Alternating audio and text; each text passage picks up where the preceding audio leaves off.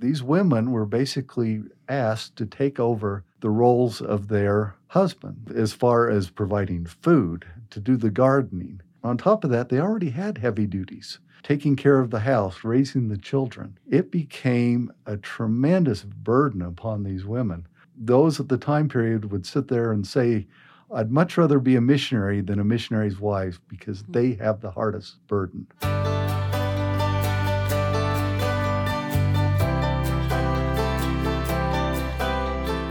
Hello and welcome to Saints. I'm Shaylin Back. And I'm Ben Godfrey. In today's episode, we're going to be talking about Chapter 20 of Saints Volume 2, titled Handwriting on the Wall.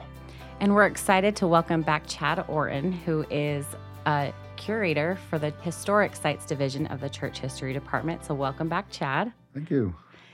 So in this chapter, the year is 1858, and we start out by meeting a man named Carl Maser, and he's kind of in a unique position. So when we meet Carl Maser, he is a tutor for President John Tyler and his wife, Julie. So I'm just wondering, who is Carl Maser? Where did he come from, and where is he going? Well, Carl was born in Germany. It was illegal to join the church in Germany. Laws were against that. He was baptized at night so that people would not know that he had joined the church. He was a school teacher by profession. And like so many others, he had a desire to gather to Utah. Carl Maser had played such a prominent role upon the education in Utah. Many people may know him best as the first president of Brigham Young University. He spent some time prior to that teaching Brigham Young's children. He was part of the education movement in Utah. Let's listen to a clip here from the book that tells about the spiritual manifestation that really set Carl on this path to becoming such an important part of our history, our legacy of the importance of education, but why he did it. Father, if what I have done just now is pleasing unto thee, give me a testimony, and whatever thou shouldst require of my hands I shall do.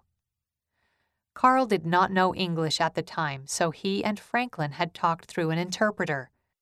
But as they walked back to the city, Carl and Franklin suddenly began to understand each other, as if both were speaking the same language. This manifestation of the gift of tongues was the witness Carl had sought, and he intended to remain true to his word, regardless of the cost. This must have been just a really powerful experience that propelled Carl on this path to come to the U.S. and to immigrate. Absolutely. Latter-day Saints now are known throughout the world. They know who we are. We are known for good. At this time, Carl and others would not know who the church is. And some of those needed signs. One of those signs that the Savior talked about, follow, speaking in tongues, having this experience. And so this was a testimony to Carl as it was to others that this was the true church because of that sign that he received at the time. Very powerful. He was a faithful individual throughout his life. That took him, as I think you mentioned, to be a tutor for a period of time to John Tyler, to helping establish a prominent university here in Utah later on. So another friend in this chapter is someone that you're very familiar with and we've talked about in previous episodes. George Q's back in Utah, and Brigham's going to give him a new assignment, and he sends him off on a really unique assignment to the east, to Washington, D.C. What's George up to? George has been called on a mission that's basically twofold. One, it's his job to try to improve the view of the Latter-day Saints among people in the East. While there, he will help publish a newspaper where the word of the saints can come forth so that people can better understand who they are. One of the ultimate goals of this is that it had long been the desire of Utah to become a state. And so not only was he trying to improve views for the church generally, but he was specifically sent there to help win favor in Washington, D.C., that Utah might obtain statehood. And while George was able to improve people's views of the church, while he was able to win friends for the church, it would be many, many years before Utah actually became a state. And part of the reason was because of the Mormon practice of polygamy at that time. It was something that was viewed very negatively outside of Utah. where women were viewed as if they were slaves as a result of this. In fact, at the time that slavery and polygamy had been brought together by the newly formed Republican Party and labeled the twin relics of barbarism. Yeah, it's kind of interesting how George is sent on this lobbying mission. You know, we would think of it as kind of a lobbying or a public relations effort, and it's decades. But today, I think many people would call him the father of Utah statehood because of his decades of work in lobbying Congress as a delegate, but also as a representative of the Utah people. I think that is very fair. So while he is on this mission in the East, he gets called to be an apostle. Can you tell us more about that experience and the situation surrounding it? You know, it's really quite interesting. But in the early days of the church, it was not uncommon for the individual to get a notice saying, "We've called you to be one of the apostles. We would like you to start serving in this capacity." And George at the time was a fairly young man. He was an individual in his 30s, but he had proven himself in various assignments that he was an individual who was faithful, and he had a great testimony of the Savior Jesus Christ. There is a story that is told while a missionary in Hawaii that Cannon saw the Savior. He does not mention that specifically, but he mentions that many times that he talked to him and he heard his voice as one person heard another. So by the time that he was called as an apostle and he's called to be a special witness of Jesus Christ, he did have that witness already of the Savior Jesus Christ, a personal testimony of the Savior that he had learned about from his experiences. Let's listen to just a little clip here from the book that is a quote from George Q. Cannon's journal about how he felt when he received this call. "I trembled with fear and dread," the 33-year-old wrote Brigham soon after learning of the call, "and joy to think of the goodness and favor of the Lord and the love and confidence of my brethren." Tell us what you think might be going through George Q. Cannon's mind as he receives this call. One, I'm sure he felt like he did with other assignments, that this is beyond my human abilities. But two, he also knew that he had learned through experiences whom the Lord calls, the Lord qualifies, and that he knew the Lord would help him, and that he was there to do the work, whatever the Lord asked him to do. I'm sure those were the thoughts that would go through his mind. Cannon was a very humble individual. I'm sure he was thinking, I could tell you a dozen, maybe 24 people who are better qualified to serve than I am, not the least of which they are older, they've had more experience, but yet Cannon had explicit faith. And, you know, it's interesting that he served between being an apostle and a counselor to Brigham Young, John Taylor, Wilford Woodruff, Lorenzo Snow, almost 40 years, the First Presidency, Council of the 12 Apostles. So he made a major mark upon the church for many, many years. For those of our listeners who want to learn a little bit more about George Q. Cannon, I just, again, would invite you to visit churchhistorianspress.org. And on the homepage there, you'll see a link to the Journals of George Q. Cannon. It's a really cool site that has his entire journal through all of these years, from his gold mission all the way to his days in the First Presidency. And there's videos there, there's pictures and stories. You can read a lot more about Cannon and his amazing mission. At one point, probably next to Brigham Young, the best-known member of the church in the world. Yeah. He was literally the face of the church in so many respects and really did a wonderful service as an example of a truly faithful man. So another saint that we catch up with in this chapter is Augusta Dorius. And so she's down in Sanpete County, in the Sanpete Valley, and there's a large community of Scandinavian saints. And I think what's neat about this group is that they can share their customs, traditions, not to mention languages. And so they're having these common experiences. And at age 19, Augusta is called to be the first president of the Fort Ephraim Female Relief Society. So, Chad, will you tell us a little more about what's expected of a Relief Society president at this point? What does Relief Society look like? You know, the name at the time says so much about what they expected from the organization, and that was organized to assist individuals. Nowadays, the Relief Society meets. Every sister is, at the age of 18, becomes a member of the Relief Society. At that time, it was an organization that was separate. It was under the direction of the church, but membership was frequently separate. I was surprised to learn there were dues. even. And there were dues that you had to pay. And Brigham Young, when he moved the Saints west, there were certain things, he had the Saints focus upon certain aspects. You couldn't run the entire church as it was. And so one of the things is that he dismantled, I'm not sure that's the right word, the Relief Society for a period of time.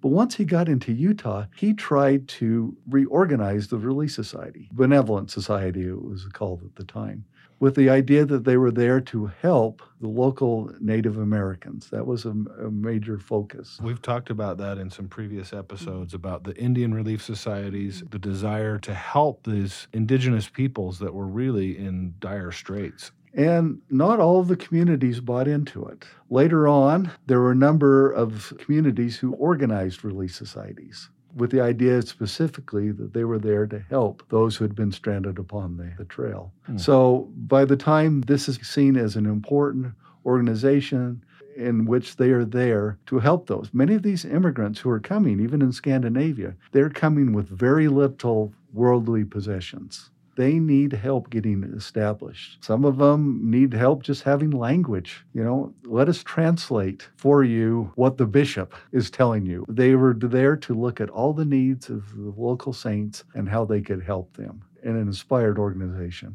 And someone so young, it says a lot about her, because most of those who were Relief Society president at the time, I think, tended to be a little bit older. Well, and it's just neat to hear the differences because although our needs are different today, we still have those needs for relief, especially emotionally and spiritually, maybe a little bit more than physically that they were dealing with. Let's listen to a little clip here from the book that describes some of these duties that Augusta Doria Stevens was performing as a 19-year-old Relief Society president. She and her Relief Society sisters wove cloth, made quilts, provided food and shelter for the needy, and cared for orphans. When someone in town passed away, they washed and dressed the dead, made burial clothes, comforted mourners, and preserved the body before the funeral with ice from the Sandpitch River. That seems like a pretty hefty responsibility for a 19-year-old. Yeah, it's amazing. And one of the other duties is that, not mentioned there specifically, is that during this period of time, the church is expanding its missionary program. And many of those who are called on missions are older individuals. They frequently don't volunteer, they are called, but they're required to leave their families behind. And so they go out into the field and we focus upon them. But these women and children often struggle to survive, and it often becomes the duties of the Relief Society to help out their sisters and support them while they are carrying on while their husbands are on mission. One story I love is there was one sister who, between her kids and that, didn't get out to church much. So this inspired Relief Society president, rather than holding a get-together at the church, inviting her to come, they instead held the Relief Society gathering at her house, invited all the sisters to come to her house and to meet with her and to support her in that regard. This was a tremendous responsibility these women had as Relief Society presidents.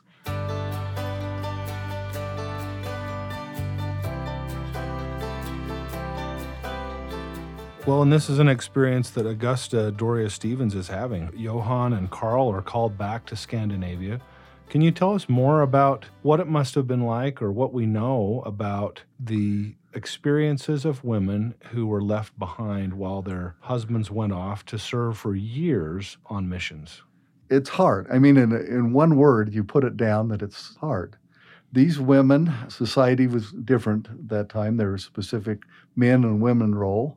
And so these women were basically asked to take over the roles of their husband as far as providing food, to do the gardening. On top of that, they already had heavy duties, taking care of the house, raising the children. It became a tremendous burden upon these women. Those at the time period would sit there and say, I'd much rather be a missionary than a missionary's wife because they have the hardest burden. It was difficult. Even little things. If you read the records of these missionary wives, just to write a letter is difficult. Well, a missionary, you can stop what you're doing and write a letter. In fact, they gave them time to do that. as a missionary wife, they had to try to find it amongst their bottling fruit and taking care of kids and everything. It was just so hard. They would struggle to come with food. There was no places for them to go and receive assistance. So if their crops failed, they would have to carry on with diminished resources. I remember one missionary wife, they didn't have much, but when the cow died, they no longer had milk to put in their porridge. So they had to just eat porridge. They ate it several times a day, and that's all that they were able to eat. We estimate that there were probably about 10,000 women just in the 19th century alone who were missionary wives. And we seldom look at them, but some of the stories that they tell were absolutely incredible. I'll just share you a favorite one of mine that a woman named Sarah Peterson is living in Lehi. And when her husband, this is the early days in the 1850s, when her husband is called on a mission. And so he arranges with the local brethren to help her plant her fields. That seems helpful. Thank you. And that seems helpful, Yeah. but no one shows up to help her. Oh, goodness. So she is left to plant the wheat field herself, which she has never done before. And it is only after she has plowed the field and planted it that the brethren show up, at which point they're saying, well, you planted your seeds too late, you planted them too deep, you have no hope for a crop this year. Okay, thank you. Wow. Yes, for the and help. so she becomes quite desperate, and soon everybody's field is growing but hers. And at that point, there is another of the cricket infestations. And in spite of their best efforts, the crickets come through and destroy almost all the fields of wheat that are growing. Just eat all the green shoots. They're And just greet all the gone. green shoots, and there's no hope in the community. Well, as a result of planting her wheat too late and too deep, Sarah's crop starts growing after the crickets have gone through. That's amazing. They eventually refer to it in the community as salvation wheat. So the Lord was able to take this woman who didn't know what she was doing and bless the community. There's a funny story that goes along with this, is that one day when she's tending her wheat fields, the water quit flowing on her irrigation turn. And she sends her 5-year-old son up to look at we'll find out why, and soon this the is going water, to work out well. A 5-year-old? yeah. And I know I'm thinking my daughter's 5. I'm like, okay, go check out why the irrigation isn't well, and working. that's the problem. All of a sudden, and Sarah's down taking care of the baby, and all of a sudden the water starts flowing, but her son doesn't come back. So Oh, so no. she goes up, and he understood how important the irrigation was. And when he got there, he found out that the dam was broken and he couldn't repair it, but he looked at himself and said, well, I'm about the same size. And so he had plopped himself into the irrigation ditch to create a diversion dam. And so anyway, this woman who has kind of a little sense of humor says to him, what a fine little dam boy you are. Oh, That's awesome. so And he sweet. said, well, I knew it was important. He said, he thought she'd swore at him, not realizing she was Right. making a play on what he was. I knew how important it was, but she said, you can't do that again because you're the only man I've got until Dad gets home. Oh, Chad, that was such a fun story. Do you have any others that you want to share with us about missionary wives and their lives? I do have one that is one of my all-time favorite letters. This was written by Anthon Lunn, who later became a member of the First Presidency, to his wife, in which basically he tells her to look on the bright side. Oh, this sounds nice. This sounds a well-meaning husband thousands of miles away from what is actually going on. Don't complain, dear. It's all Don't- good. It's all good. That's exactly right. Oh. And this is what she writes. I'm sorry, I laugh every time I read this letter. You tell me to look on the bright side of life. I try, but I don't find any very bright side. I often wonder if you were tied at home with the children and work and sickness and had to stay with it night and day, and me 7,000 miles away, how bright the picture would be for you. I wonder if you would feel as good as you do. I have my doubts about it. You would be looking around to find a wife to help you. It is quite different with you. You can have it quiet and nice, go to bed when you feel like it, sleep good all night, get up and not a child to dress or bother with. And when you feel like doing so, you can take a walk and no baby to carry with you. It is all very well to write and say, don't work, but the children must have clothes and food, and it takes work, and they must be waited on in sickness, and it all wears me out. Oh my goodness. That's a bit of truth right there. It is. I have the opportunity as the product manager with Saints to read reviews. We have lots of reviewers that read the drafts. And one of the things that many reviewers commented on about Saints Volume 2 is they loved getting to know some of the people who were at home. So the experiences of these 10,000 women who are at home during the 19th century, I'm so glad you could share some of those stories because it is important. And the missionaries out in the field couldn't do it without the support at home. Yeah. And I've actually served a mission, so I feel like I can relate to the missionary and how it's like, yeah, you can go on a walk. You go to bed and don't have to deal with kids. And then I can relate just as a wife and a mother. And granted, I don't have to plant wheat and plow the field and cook everything from wheat. I don't know. It's just, that's such an incredible example of faith and dedication to her family. Yeah. Well, let's move on to another part of this chapter. We have Emma Smith. Emma's still with us. She's in Nauvoo. Her son, Joseph III, has been invited to participate in what they're calling a new organization.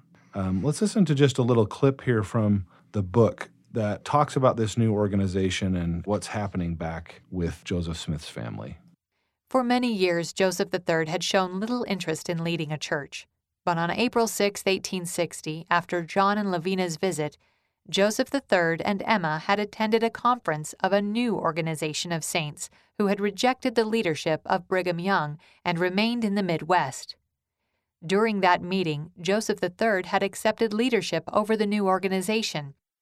So this is the beginning of what comes to be known as the Reorganized Church of Jesus Christ of Latter-day Saints, now known as the Community of Christ. What do we know about the beginnings of this new organization? You know, as we know, for various reasons, Emma chose not to follow the saints west. Emma's a woman that I greatly admire and respect. And I think given what she has gone through with all the years with her husband, you know, his martyrdom, she once said that she never knew if he left, if he had come home, that the trials that she had experienced, I think, had become very great in her life and that she wasn't able to take up another trial. And so she stayed behind in Nauvoo. Part of the frustration she had with somewhat the church is that it was never clear, or it wasn't as clear as it should be, the difference between what was Joseph's property and her property that she had rightful claim to, and what was the church's property. And so she did not appreciate the settlement and how the church settled it. She felt like she was somewhat treated unfairly. We also know that at the time prior to Joseph Smith's death, that there was no set way on how the church would be led. There were a number of different possibilities that were put forth, including the presidency should go from father to son. But for a number of years, she just remained by herself. Brigham Young was very concerned about her.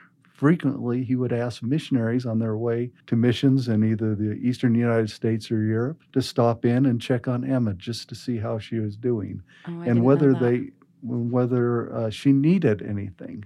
But eventually, her son, Joseph Smith III, agreed to become the prophet, and she became a member as well.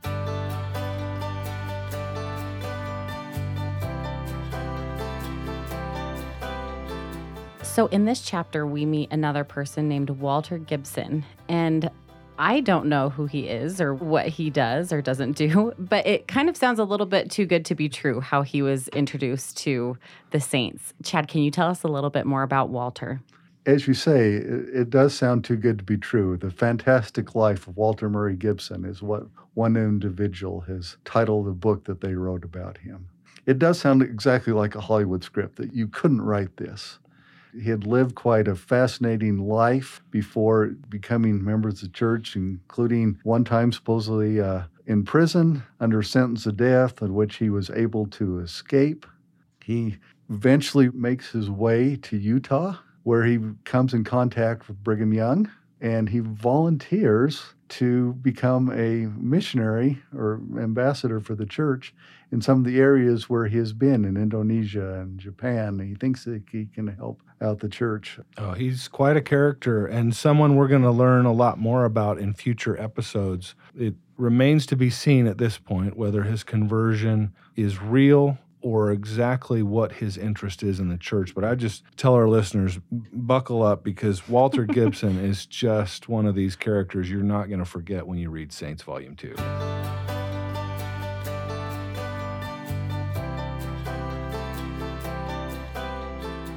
So the 1860s, I mean, this is a difficult time for the United States, and South Carolina actually withdraws from the United States when President Abraham Lincoln is elected. And I thought this was fascinating that Wilford Woodruff writes in his journal that basically a revelation that the prophet Joseph Smith had received was being fulfilled. So let's listen to a quote from the book that just explains more about what's going on. We may prepare ourselves for an awful time in the United States, Wilford wrote in his journal on January 1st, 1861. The handwriting has been seen upon the wall, and our nation is doomed to destruction. So with that ominous tone, we'll leave this episode of Saints. Thank you, listeners, for joining us. Thank you, Chad, for being here with us. We always appreciate the opportunity to visit with you. We'd invite our listeners, if you have questions or comments, email us at saintspodcast@churchofjesuschrist.org. You can always learn more about the Saints Project, check out our topics and videos that we've discussed today at saints.churchofjesuschrist.org. I'm Ben Godfrey. And I'm Shaylin Back. Thanks for listening.